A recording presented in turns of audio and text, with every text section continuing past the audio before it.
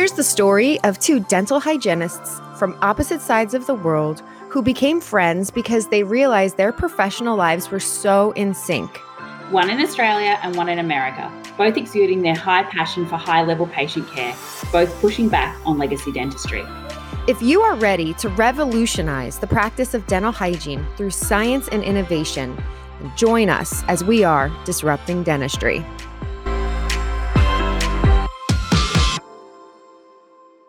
Hello, and welcome to another episode of the Disrupting Dentistry podcast. This is Melissa Obradka from America. And this is Tabitha Ackert from Australia. Thank you so much for listening from wherever you are. It brings Melissa and I both so much joy to have a look. Where we actually put our podcast up, we can see a worldwide map and we can see who listens. And it's super exciting for us to be pressing on different countries and know that there's people in Poland listening to us and people in the UK and Germany and Malaysia, and we even had Russia and it's crazy. India. Yeah, it was. We are two little tooth nerds on Zoom with each other, giggling as we look at that most of the world is lighting up. So we're pretty excited. There's a couple of countries that haven't listened. So, if you're in Israel or Iran, please tune in. We want to light your area of the map up. Please.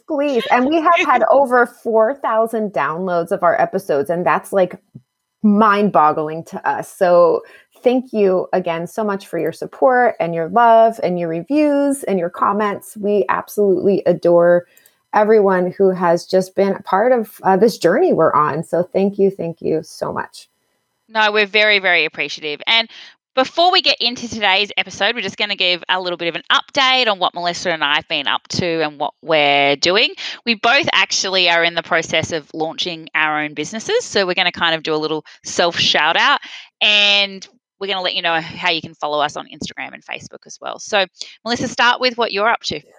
Oh my gosh. Yeah. So it's been kind of a wild ride. I have had some amazing friends and mentors in dentistry who've been telling me that I have to get what I know out into this world, and I am stealing from dentistry by not sharing more. So I have been motivated to build some courses in a community that's going to be launching in May. That's just going to help. Thank you. That's going to, my mission is to help other hygienists be badasses at what they do. So I have recently changed my Instagram handle to It's the Badass Hygienist. So please make sure to follow me if you aren't already. So my company is actually called Badass Hygiene. And I'm just going to be sharing the 25 years plus of my life in dentistry. And I want to kind of fast forward for you as a newer hygienist, or maybe a hygienist who feels that they are kind of stuck and they need a little kickstart and maybe a reigniting your passion of why you got here in the first place. I want to be able to kind of like streamline that process for you. I've made so many mistakes along the way, and that's where my growth and learning has occurred in the things I've done wrong. So I want to kind of just put that out there and share that for you and help you get to that like badass level faster. Because what I learned over my 25 years in this field is that the better you are at this, the more autonomy you get within your operatory, and then more compliance you get with your patients, and you actually enjoy your profession more. So, because at the end of the day, like I got here to help people, and I know that that's what a lot of us like to do is help people and keep them healthy and prevent disease. So, it hasn't been easy. There's days that I still get frustrated and get upset and cry, but it all comes from a good place in my heart. So that's my mission, is to just help other hygienists embrace their inner badass and be the owner of their operatory. How about you, Tab? You've been doing some amazing stuff too. So kind of similar to Melissa, we're actually twins. I feel like that all the time. I was getting some questions about, could you teach this course, or why aren't you kind of sharing this knowledge a bit more? So I've started a business called Level Up Preventative Care. I truly believe the basics in dentistry are the really important things, like preventative care, oral hygiene instructions. And that's where my passion is in preventative dentistry and in non-surgical implant maintenance and periodontal maintenance. So my business will be specifically focused on preventative and implants. So I've launched some courses, and one of them sold out in the first 2 weeks. So I was pretty excited. So exciting. Thank you to those people who purchased it. And that was on periodontal classifications and implementing it. And then I have another course at the end of the year, which is going to be understanding dental implants for dental hygienists. So my courses really are aimed at dental hygienists. And then I'm going to be doing some office consulting, but it will be around dental implants. So protocols for pre-placement and post-placement and implementing them into streamlining your practice. And again, it's like you, it's just the stuff that I've learned through trial and error and the traveling and the courses that I've been to. I want to share that because Melissa and I have both been in that situation. I was laughing, actually. I was watching one of Melissa's presentations online the other night, and there was a face of her like going, ah, and I was like, I actually have the same picture, but of someone else, obviously, in my presentation of how I felt when I started as well. And I was like, oh, it's so funny. We're so similar, but we had that yuck. Oh my God, I want to run away. And it was really horrible. And I don't want other people to feel like that. And I think it's exactly, we're coming very similar then. We just want to share our knowledge and not have other people feel like that. So it's a bit nerve-wracking, as you said. It's a bit, it's very vulnerable kind of feeling to put yourself out there. And I had thought about doing this, and I actually built my website myself, which I can't believe I did. So I'm just amazed that I pulled that off. But I actually built it 2 months before I told anyone about it, because I built it but then was like, oh, I don't know about this. I'm not really sure about this. And then I had a couple of wines. I was like, I'm putting it out to the world. Yep. Yeah. So it is, it's hard. I think it's very nerve-wracking thinking of something, putting it out there, and then wondering, like, what happens if no one buys a ticket or if no one uses my business? And then this is kind of embarrassing. Totally. But there's so many like doubtful things that go through your head during the process. And it's a lot of freaking work too. Yeah. But there's those moments, like I know you've had them too, Tabitha, when you're educating, where somebody has like the light bulb goes on, or they ask you a question and you're like, yes, that's exactly what you need to do. Or that's how you have to think about this. And I always try to tell myself, because like I still get the nervous butterflies when I speak, or like, I mean, we haven't done in person in America in a really long time, but like if there's one person that gets the message, then it's worth me doing it. So I'm just trying to kind of go into it with that aspect too. I hope it'll be more than one. Same. So thank you all the people that have supported Melissa and I so far with the podcast, with our businesses, personally, professionally. We really appreciate it, and we're really excited that we've both been given this opportunity to give back within the community as well, and that people trust us to put their brains in our hands and learn some stuff from us. So we thank you very, very much, and we don't take it lightly. Not at all. Not at all. So, we still giggle and send each other text messages when we see, oh my gosh, we have 4,000 downloads, or, oh my gosh, somebody wrote a beautiful review, so it's very humbling, and we love it. And we are just so honored for people to be on this journey with us and want to know what we know and want to listen to what we have to share. So thank you. And I want to shout out to Pamela Sargent over here in Maine. She is a rock star hygienist, and every time she listens to an episode, I get such an awesome text message from her. She's just like so sweet and so inspired. And she's like, I just pulled over to text you this while she's driving and listening. So shout out to Pam Sargent. She is part of our EMS GPT Army here in the US. She is also an independent hygienist who is starting her own business as well. And I just wanted to give her a shout out. I'm really proud of her to see all the things that she's doing. She's moving and shaking. And thank you for being such a loyal listener, Pam. Thank you. And if you have ideas for what you would like to hear on future podcasts, let us know, because obviously we've got lots of ideas. We always have ideas of what we want to do and talk about, but we also want to help you. So if maybe it's not something we thought of, or something that you really feel you want to hear. Actually, someone messaged me the other day. I hadn't had a chance to tell you they'd love a burnout episode on how to fight burnout, and I thought that's brilliant. Great. we'll bump that up the list in our things. So let us know when it's something that might be on our list, but we'll decide to put it up higher and get to it sooner. Absolutely. And we've got a bunch of amazing dental professionals that we will be scheduling some interviews with. Sometimes it takes us a little bit to figure out the timing of all the different time zones we're working with. So be patient. We got some rock stars on the way. So let's dive into our topic today. Yeah, so it's actually Oral Cancer Awareness Month. And so we thought this was a good time to do an oral cancer episode. So we've obviously done a great episode with Jill when we talked about treating the oncology patient. But today we're going to dive a little bit more into actual oral cancer.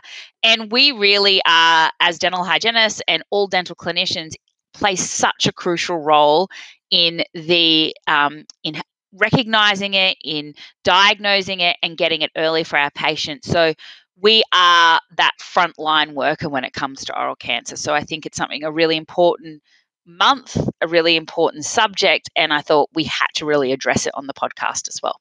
I agree. And when we talk about dentistry being essential, this is one of the screenings that is so essential for us to be performing each time we see our patients. So I know the burdens that we have as our time management issues as clinicians, the duties that we need to perform in the time that we are given, that ratio usually is pretty far off, but this is something that's a non-negotiable for me and Tabitha and many of our colleagues that we work with. And there's many great resources out there too. Susan Cotton here in the US is amazing advocate for oral cancer, and she has a company centered around this. So please go check her out. She's so passionate and she has such wonderful resources too. So please go check out Susan Cotton, connect with her. We got to get her on the podcast as well. Yeah, I just thought that. All right, we'll have to get her. Yeah. If you're listening, Susan, we're contacting you. Yes, definitely. So again, have grace with yourself. Just decide I'm not doing this now. Don't feel bad that you haven't. We get it, but just make today the day that you start doing these screenings. Yeah. So one of the things I actually start with is when my patient sits down and I'm doing the medical history, I actually ask them, do you have any lumps, bumps, or ulcers in your mouth that haven't cleared for more than 2 weeks? So that's the first step to the screening is, are you self-aware of something? Are you noticing something? So it's really important because then, they might alert you to something that they didn't think was relevant. Absolutely. That they've got a lump in their lymph node, or I've had this lump, or I thought I bit myself, but when you have a look, it's not a bite and it's been there, and they can tell you lots of information straight away. And then obviously the medical history is also a really important screening aspect because are they smoking? How much are they drinking socially? Have they been treated for other cancers in the past? And also, is there a history of any kind of oral cancer? And some of this is your initial patient screening when you're going a lot more into depth because you've already got that answer about previous cancers and stuff like that in the first time you've met them. But making sure you've got that somewhere easily accessible to read or realize, because that's all an important part of the screening. It's not just what we're looking in the mouth, but knowing the risk factors that we can talk to our patients about as well. Have they had HPV in the past? Absolutely. Have you got that on your medical history? And this is not a question just for women. No. This is a question for men and women because we know men pass this on to women a lot and give and this is why we've got the vaccine more for cervical cancer for them. But when we have a look at the statistics of oral cancers resulting from HPVs, men actually have higher numbers. So that's a really important question for our men and women. Have you had HPV in the past? And I think it's a question we should have on all our medical history forms, and it's something we have to get a little bit more comfortable with. Absolutely. It's not always the easiest conversation to have, but it's an important one. And to just add what you were saying, Tabitha, with the medical history, so many of our practice management programs have a way for you to put alerts into their medical portion and just have that come up each time you're seeing your patient as an alert. So it reminds you, oh yeah, that's something that maybe there's a history or, I need to just update that with my patient today. So let your practice management program work for you and utilize it because it's a huge benefit to remembering things like that. And then tell your patient when you're doing an oral cancer screen. So when I'm doing my oral cancer screen, I say to my patient, I'm just screening you for oral cancer. It's not because I've seen something. It's because I do it for every single patient. So I say that straight away because I think as soon as you say cancer, everyone goes, oh my God, Yes. what has she seen? So I want to put them at ease. And then I explain to them, I'm the only person in your life that's regularly looking in your mouth. So I'm the best person to do this and probably the only person doing it. So when I'm palpating the floor of their mouth and feeling their lips, I'm talking to them about, oral cancers are better if we can, the earlier we detect them, the better outcomes that we have. So this is a really important step to our appointment. So I chat to them about that. And then the other thing I chat to them about is sunblock while I'm doing it.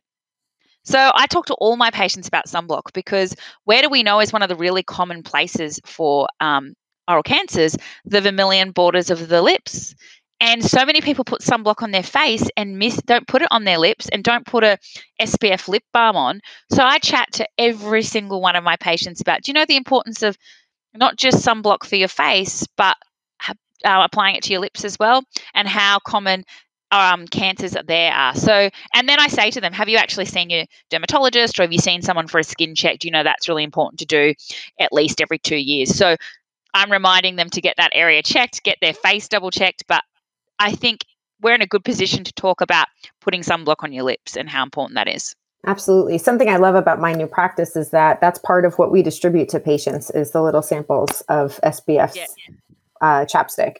Another little tip too is when I do my head and neck screening, I actually do it while I'm screening my patient for blood pressure. So I put the cuff on. I tell them that I'm going to be doing that screening and a head and neck screening at the same time. And my whole thought process behind that is if it feels like a massage, maybe it'll bring their blood pressure down and relax them a little bit too in the process. But, I'm just telling them I'm feeling for lumps or bumps that don't belong. And then as I continue that intraorally, I explain similar to you, Tabitha, just what I'm feeling for and what I'm looking for. I think they feel really good when someone has said, I've checked this for you. Absolutely. I think that's this is a great service. And I feel good that someone's actually looked at this. So it's really important that you don't I think there's probably a lot of hygienists out there that look every time, but maybe don't mention it. Right. It's important to communicate that with the patient as well. Absolutely. And for our metrics, there's a code for that. I don't know it off the top of my head. I wish I had looked it up, but there is a code that we could put in when we do our oral cancer screening. You don't have to charge for it. The practices I've worked with in the past, we purposely don't charge for it, but you stack it on with the rest of your codes that you are submitting for the treatment you provided. And then this way you have the metrics behind it it's documented, number one. And number two, you have the metrics to see how frequently, you're providing that service for your patient. So it's an important way for us to be able to document these things. And again, use your practice management programs. You can have, I work with Dentrix, and there's very easy with templates and drop downs and things that you can just click into there. Yeah. So it makes it really streamlined and easy. It's not adding more work. It's just being creating workflows that help make your time management better. Yep. And we had a look at some statistics before the show, doing some research. And when we have a look on the WHO website at the 2012 statistics, this is looking at cancer in general, and then we're going to come down to oral cancer. And according to the estimates from the International Agency of Research on Cancer, which is the IRC, there were 14.1 million new cancer cases in 2012 worldwide, of which 8 million occurred in economically developing countries, which contain about 82% of the world's population. These estimates do not include non-melanoma skin cancers, which are not tracked in cancer registries, which I thought was quite interesting that they don't track that. And the corresponding estimates for total cancer deaths in 2012 were 8.2 million, wow, which is huge. And then they had, by 2030, the global burden is expected to grow to 21.7 million new cancer cases and 13 million cancer deaths simply due to the growth and aging of the population. That is huge. Mm-hmm. However, the estimated future cancer burden will probably be considerably larger due to the adoption of lifestyles that are known to increase cancer risk, such as smoking, poor diet, physical activity, and fewer pregnancies in economically developed countries as well. So that was huge, I thought. And I was just like, wow, I couldn't believe that kind of numbers are so big. And when you have a look at, they actually had a graph there at what was the leading causes of death worldwide. So cardiovascular disease came in as number 1 worldwide, and number 2 was malignant neoplasms. Wow. So huge numbers. And obviously they're not all oral cancer numbers there. That is cancer in general, but oral cancer falls into that, obviously. And we know that a substantial proportion of cancers can be prevented by reducing tobacco and heavy alcohol consumption as well. Absolutely. There was also in 2010, almost 1.5 million of the estimated 8 million cancer deaths in the world were caused by tobacco smoking. And now we have to consider vaping as an issue as well. In addition, the World Cancer Research Fund has estimated that between 1/5 and 1/4 of cancers worldwide are related to overweight or obesity, physical inactivity, and poor nutrition, and thus could be prevented. Many of these cancers related to infectious agents such as the human papillomavirus, hepatitis B, hepatitis C, and HIV. So there's a lot of behavioral changes that we actually can just have discussions about with our patients and raise awareness. I think people don't understand how comprehensive some of these lifestyle or habitual habits that they have. Habitual habits, I'm sorry, I just said the same word twice.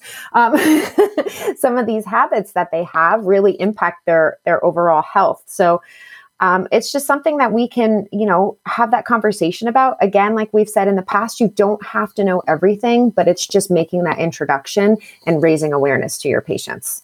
And I think, you brought up smoking cessation, and that's a really important one where we're frontline workers again with this. Now, you may not have the time or even the knowledge to go completely into a full in-depth smoking cessation, but even just knowing where to refer. So I often address it with my patients. When I first graduated, I found this an awkward thing to talk about patients with. I didn't want to look like I was like, you shouldn't smoke and like a nagger. And so I often say to patients, you've probably heard it a million times, and I know you're smart and you know that you shouldn't.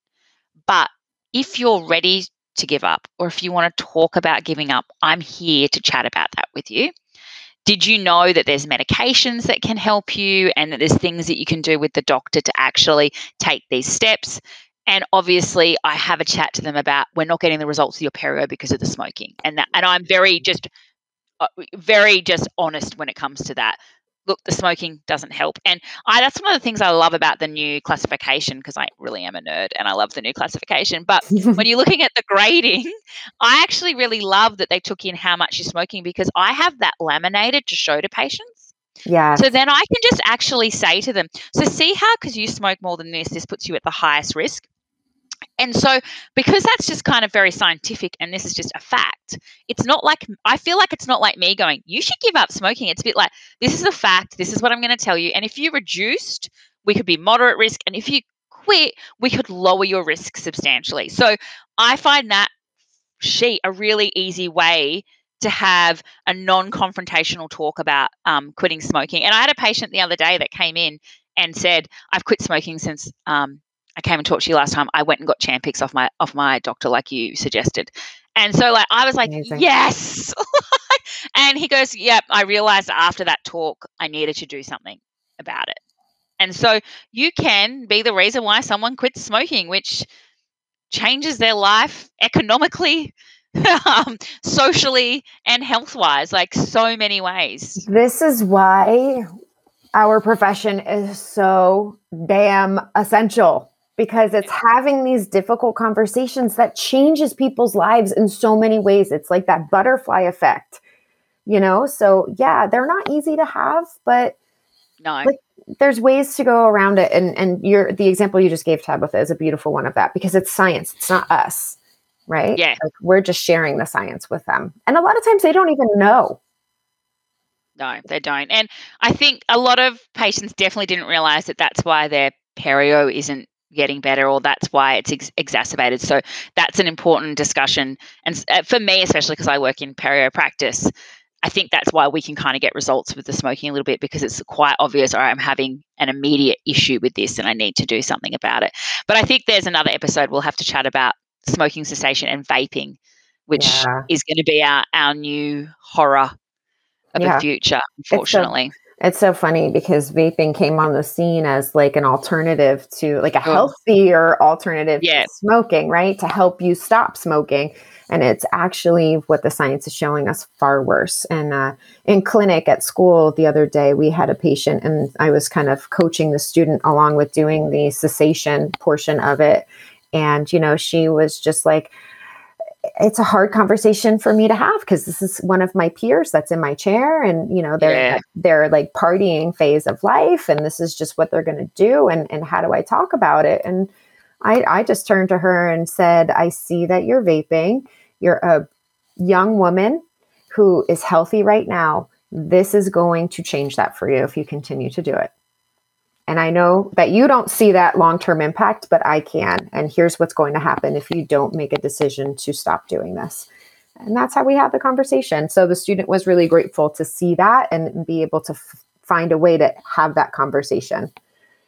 I actually found out some really interesting information about vaping the other day. So I was talking to a patient who said they did a combination of smoking and vaping, and they were vaping because it was financially better. And I said, oh, okay. I said, I actually don't know what vaping costs.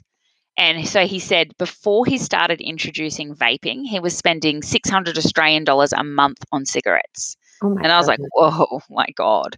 And he goes, the same amount because he vapes, unfortunately, with tobacco, with nicotine. So it's worse than smoking. But the equivalent costs him $25 a month.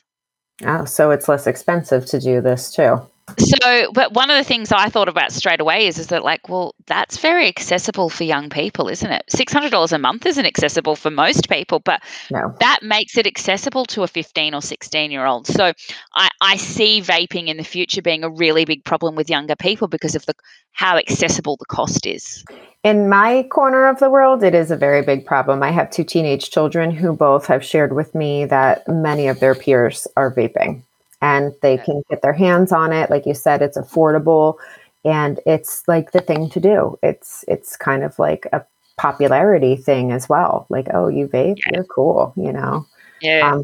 But yeah, it's very sad because the long-term effects, we don't have a lot of science and studies to show us yet, but what we do know is not good.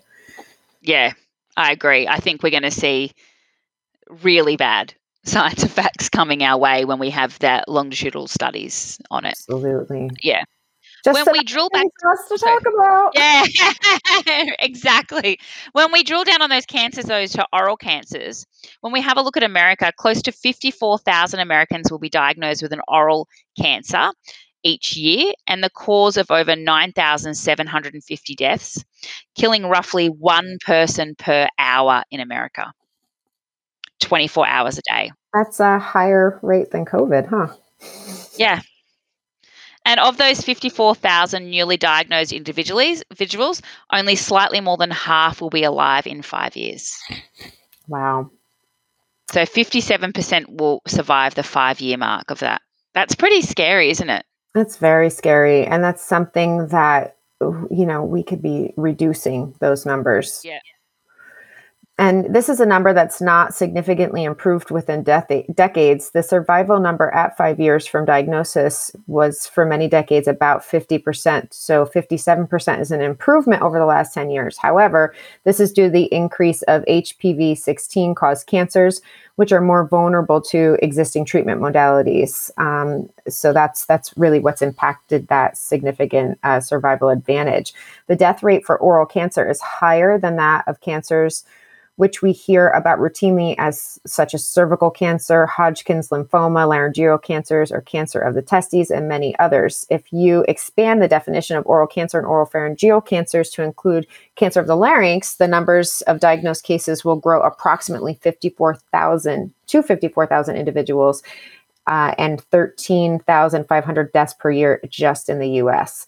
So this is a worldwide problem, much greater, with over 450,000 new cases being found each year. And the WHO numbers will say the best available estimates that users should consider with caveats. So data collection and reporting in some countries is problematic. So these numbers are inaccurate. It could even be much higher than that. So that's 500,000 people a year. Yeah, and when we're thinking about, we know statistically that the numbers are much higher in Asian countries due to smoking and chewing of betel nut, especially. And then we know in some of those countries, I know specifically in the Pacific Islands near us, it's not recorded properly either. And we know that the numbers are probably much higher than what we're actually seeing coming out of there, which is quite scary to really think about what the true numbers are. Yeah, it really is. And again, this is something that our profession has a direct line to, as you said, our first responders to, and we can really make a change in this. So impactful, the care that we provide. Because when you think about breast cancer, when you think about cervical cancer, when you think about prostate cancer, even colon and bowel cancers, we have a screening service. So you go get your mammogram every 2 years, or you go get your pap smear, or you can have a colonoscopy, especially if you're in a high risk group, you can get them more often. But we don't actually have an official screening system for oral cancer anywhere in the world.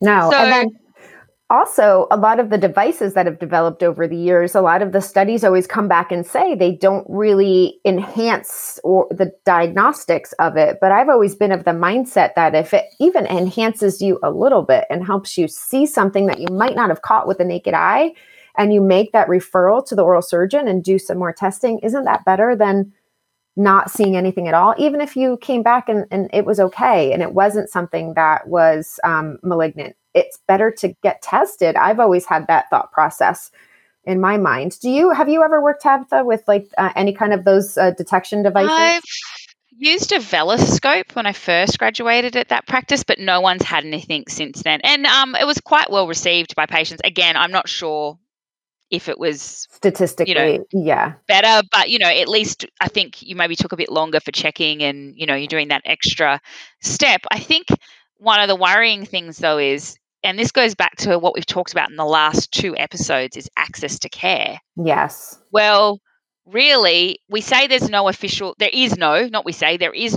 screening process. We're obviously screening as dental hygienists, but you have to be privileged enough to come and see us. True. So what do we know about smoking rates and alcohol and risk factors? We know that they're higher in lower socioeconomic groups, and then they're the groups that can't actually access affordable dentistry. So they're at a higher risk with less screening. So we've got a huge issue there. So we definitely need some kind of national health program with oral cancer where people can have an oral cancer screen with not maybe even being able to get the other things screened, but being able to be checked for oral cancer, because we know that oral cancer is particularly dangerous because if it's not diagnosed in those early stages, we've got a really high death rate. And we see that with only 57% people surviving past the first 5 years, which is really, really scary. Right. So, and because it's painless, not often noticeable, people don't look in their mouth that much.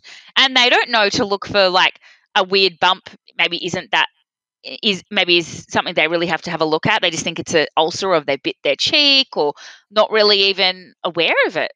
Absolutely. And a lot of times too, by the time they can feel something or we can see something, it's in a later stage of the prognosis of oral cancer. So that's the scary piece of this as well, is that by the time they feel it to report it to us, or it's large enough for our eyes to actually catch it, it's usually at that stage 3, stage 4 position. Yeah. And people with oral cancer actually have a higher risk of producing a second primary tumour. And this means that patients who survive the first encounter with the disease have up to 20 times higher risk of developing second cancer. And the heightened risk can last 5 to 10 years after the first occurrence. And there's several types of oral cancers, but 90% are squamous cell carcinomas. And the other, sorry, go. I was just going to say that often, too, oral cancer is only discovered when cancer has metastasized to another location, most likely the lymph nodes of the neck. So sometimes it's not even, it's the primary source, but it's not even detected as the primary source. And I don't know if any of you have unfortunately treated patients who have had oral cancer, but the ones that do survive, it's often quite devastating when they've had to have part of their jaw removed. Or one of my really good friends, his sister had a sore, dry cough that she was kind of ignoring for ages, and she ended up having to have her whole lower jaw removed. Wow. All her lower teeth. They took rib and bone out of her leg and rebuilt. But psychologically, what she's been left with of having to look different, and that obviously she was in an induced coma for 10 days, and she's had comprehensive treatment, and it's been really full on, and she's going really well, but she's always got that secondary cancer fear hanging over her. But she's had to deal psychologically with learning to eat again, learning to speak again, changing how she looks, all of those things, along with not knowing if she was going to survive it all. It's been horrific for her. So if you've seen a patient who's had to have those full reconstructions, there is so much emotional and psychological issues that go with this as well. So if we can detect this early, it's so important. Absolutely. And this is where, this is the life-altering, life-saving care that we provide. And it's a screening that, yes, we're bogged down for time, but this is more important in my mind than picking off pieces of calculus. Yeah. And this is why you've got to have those tough conversations about, have you had HPV? And did you know that this puts you at a higher risk? And something that's uncomfortable to talk to patients about, but especially if you have younger patients. I shouldn't discriminate. It could be older patients as well. If they're having unprotected oral sex, because they think about, regular sex that you should have protection, but don't think about oral sex, they could be passing HPV around, and they actually don't even realize that it's a thing or that you can catch something that way. Like when you speak to a lot of younger people, they think that's the safe option. Right. Yeah, they have no idea. Don't get pregnant, so it's great. Right. But they don't realize the Pandora's box that they're opening. No. Although I had she's an American speaker, and I'm really Anne Spolarich. Is that how you say it? Spolarich?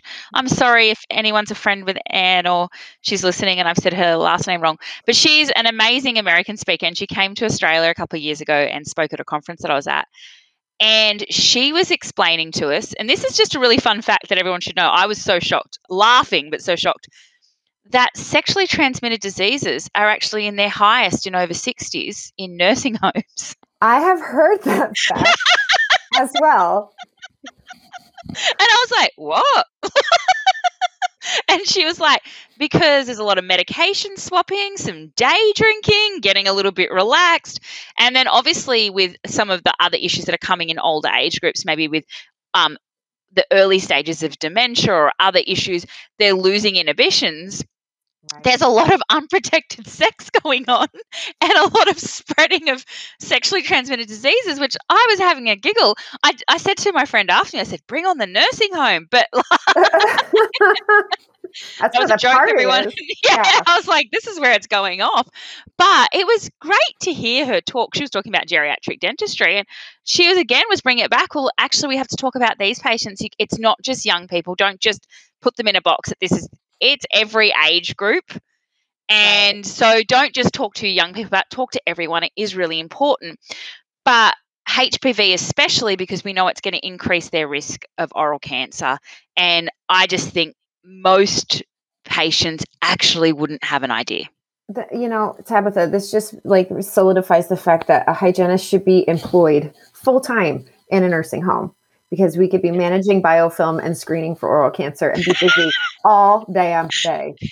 And talking about STDs. Well, I actually think that was probably one of the areas that my education was lacking in. That didn't really get talked about when I was at uni. And that's probably because they didn't actually have the links yet, because we're right. A bit older, and maybe the students now are learning a lot more about that. But there's a lot of links between sexual health and oral health, and we can actually be talking about a lot of things, because, we see a lot of sexually transmitted diseases orally. Absolutely. And it's another way that we can detect abuse as well. Yeah. There was my daughter who was 16 came up to me and she's like, "Mom, I'm sorry, this is a little rated before I say it, so here's your warning." But she's like, "Mom, is it true that you can tell if people give oral sex by looking in their mouth?" She's like, "There's a video on TikTok that talks about it." And I said, "Well, yeah, if it's aggressive, you could get bruising in the back of your soft palate, called posterior petechiae." She's like, "Oh, it's true. Oh my gosh." So, TikTok is talking about a lot of things with dentistry. I think I need to get on that platform. I'm not there yet. It's addictive. Just to see what's up. But so that's my 16-year-old is learning about that on TikTok. So yeah. Well, did you know most sexually active people will contract HPV at some point in their lifetime? That's a very interesting fact. No, I did not know that. Yeah. And HPV is the most common sexually transmitted infection in the United States. That I did know. And more than 100 types of HPV exist. I did not know that. No, I did not. And more than 40 subtypes of HPV can affect the genital area and throat. Wow. Yeah, that's very interesting. And because when that first oral cancer test came out, I think it was called Visilite. It was created similar to, there was like a vinegar wash that we used to have the patients rinse with, and then we used that light, and it was to make those cells fluoresce. And it was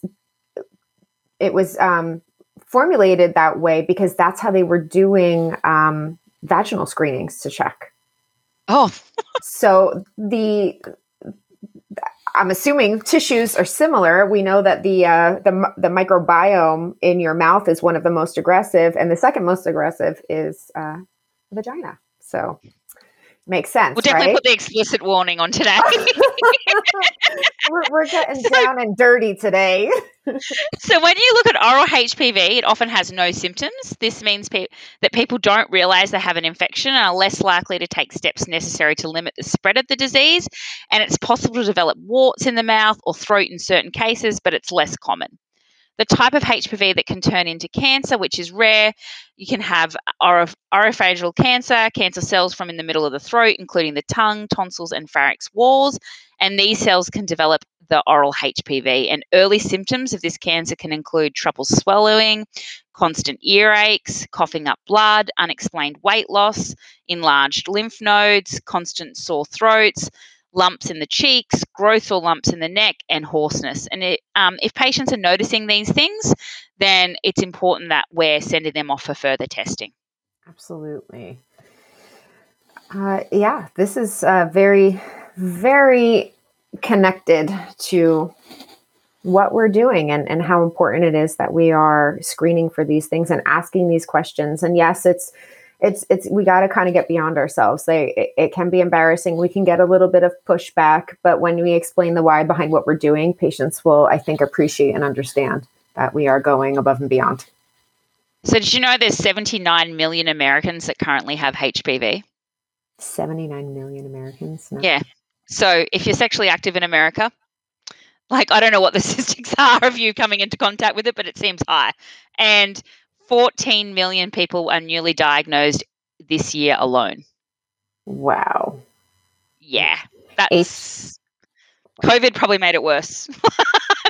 Seriously. Approximately 7% of Americans aged between 14 to 69 have oral HPV. 14 to 69. 7%. So that's a huge amount of people when you think about how big the American population is and what 7% is that. When we're talking about those numbers in other statistics, when we talked about eating disorders and stuff like that, that's huge numbers. Yeah, absolutely. Wow. And the number of people who have oral HPV has increased over the last 3 decades. It's more common in men than women. That's very interesting. Yeah. And approximately 2/3 of orophageal cancers have HPV DNA in them. Mm-hmm. Yeah. So very, very important that we have this in our medical history and ask our patients, because when you think about 7% have oral HPV, that's a large amount of people. It is. And you know what I can't wait for, Tabitha? for us to be using saliva more as part of our screenings and the science to get more it's just economic, that we could be having our patients spit in a sample collection tube, sending that to the lab as part of what we do as part of our screening as an appointment, or they could be doing it from home and then finding out what their risk factors are, or if they even have HPV and they don't even know it yet. Saliva is such an underused medium of a diagnostic tool. And we're right on the cusp of that. Epigenetics is really moving forward, and I can't wait until it just becomes mainstream and standard of care for us, because it's a game changer. 100% agree. 100% agree. I think that's another episode in itself. It really is. The one where we talk about spit. Spit happens. So major risk factors for oral HPV are oral sex, as we'd already said, multiple partners. So having more than 20 sexual partners over your lifetime can increase your chances. That's probably something I don't overly feel comfortable talking about. I'll leave that to the doctor. Yeah. Smoking and drinking alcohol. So a high intake of alcohol increases the risk of a HPV infection in men. If you smoke and drink, you're at an even higher risk. Open mouth kissing. Some researchers said that open mouth kissing is a risk factor and it can be transmitted from mouth to mouth. Wow. And being male. Men have a greater risk of receiving an oral HPV diagnosis than women. So that's quite interesting. Very, very interesting. Yeah, it's unbelievable how the statistics are. Like, when you really dig into this, you don't even realize how prevalent this is. Yeah. So, reducing your alcohol into healthy amounts, quitting smoking, and having protected sex, and getting the HPV immunization. And also having a conversation about what kind of mouthwash you're using and how frequently. What's the alcohol content in that? Because that could also be a risk factor.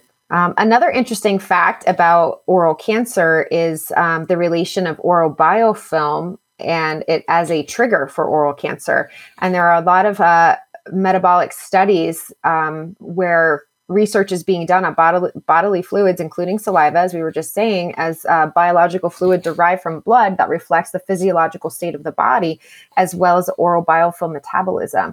So a lot of science is coming to fruition about how impactful oral biofilm and pathogenic biofilms are in the triggers of things like different cancers, and oral cancer is one of them. So again, it goes back to that link of oral biofilm disruption, and how important it is, and taking that really seriously in the care that we provide as well. Yeah. And so I just think that it's important to remember that oral cancer doesn't discriminate. Doesn't matter what subgroup you're in, you're still at risk. You might be higher than others, but everyone's still at risk. So screen everyone that comes in that door. And I really hope to see some kind of screening process for those people that can't afford to access care and come to private practice, because there's a huge part of our population that is missing out. And it's probably a theme that you're going to hear a lot through all of the podcasts, and we talk about where there needs to be an increase in access to care. And that's just something that we're all going to have to work on together on how we get that care out there. But I'd love to see a national oral cancer screening service. Absolutely. Where even if, there's another role for dental hygienists working in general practitioner practices, screening patients when they come to get their blood pressure done and they come to get things done.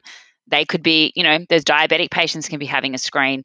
Everyone can be having an oral cancer screen. I think that we're actually amazingly placed to be working in a GP's office.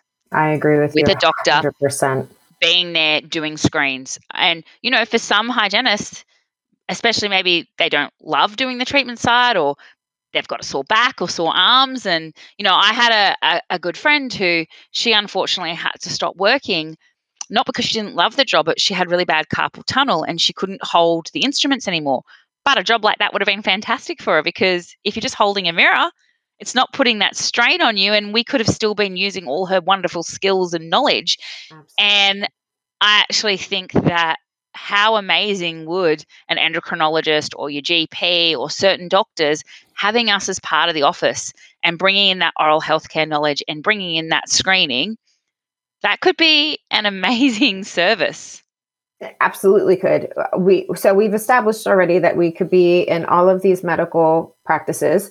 We could be in nursing homes, and knowing that the prevalence of oral cancer and HPV-related oral cancer diseases starts at the age of 14, we could be employed in educational systems as well, screening students for oral cancer, screening students and or teaching them how to screen themselves and feel, teaching them all of these important things that we have just discussed. So hygienists do need to be disseminated out beyond private practice so that we can help more people. Yeah, and I think there's often a discussion in groups. I'm not sure if this is an American thing, but it's definitely an Australian thing with we're overpopulated, there's too many of us, the market's too difficult. I actually think there's not enough of us. And when they have a look at the numbers in Australia, we've actually just got a distribution problem where too many people want to work in the cities and not enough out. But when you think about all the roles that we could be in, and if we were used appropriately, they need 10 times the amount that we have.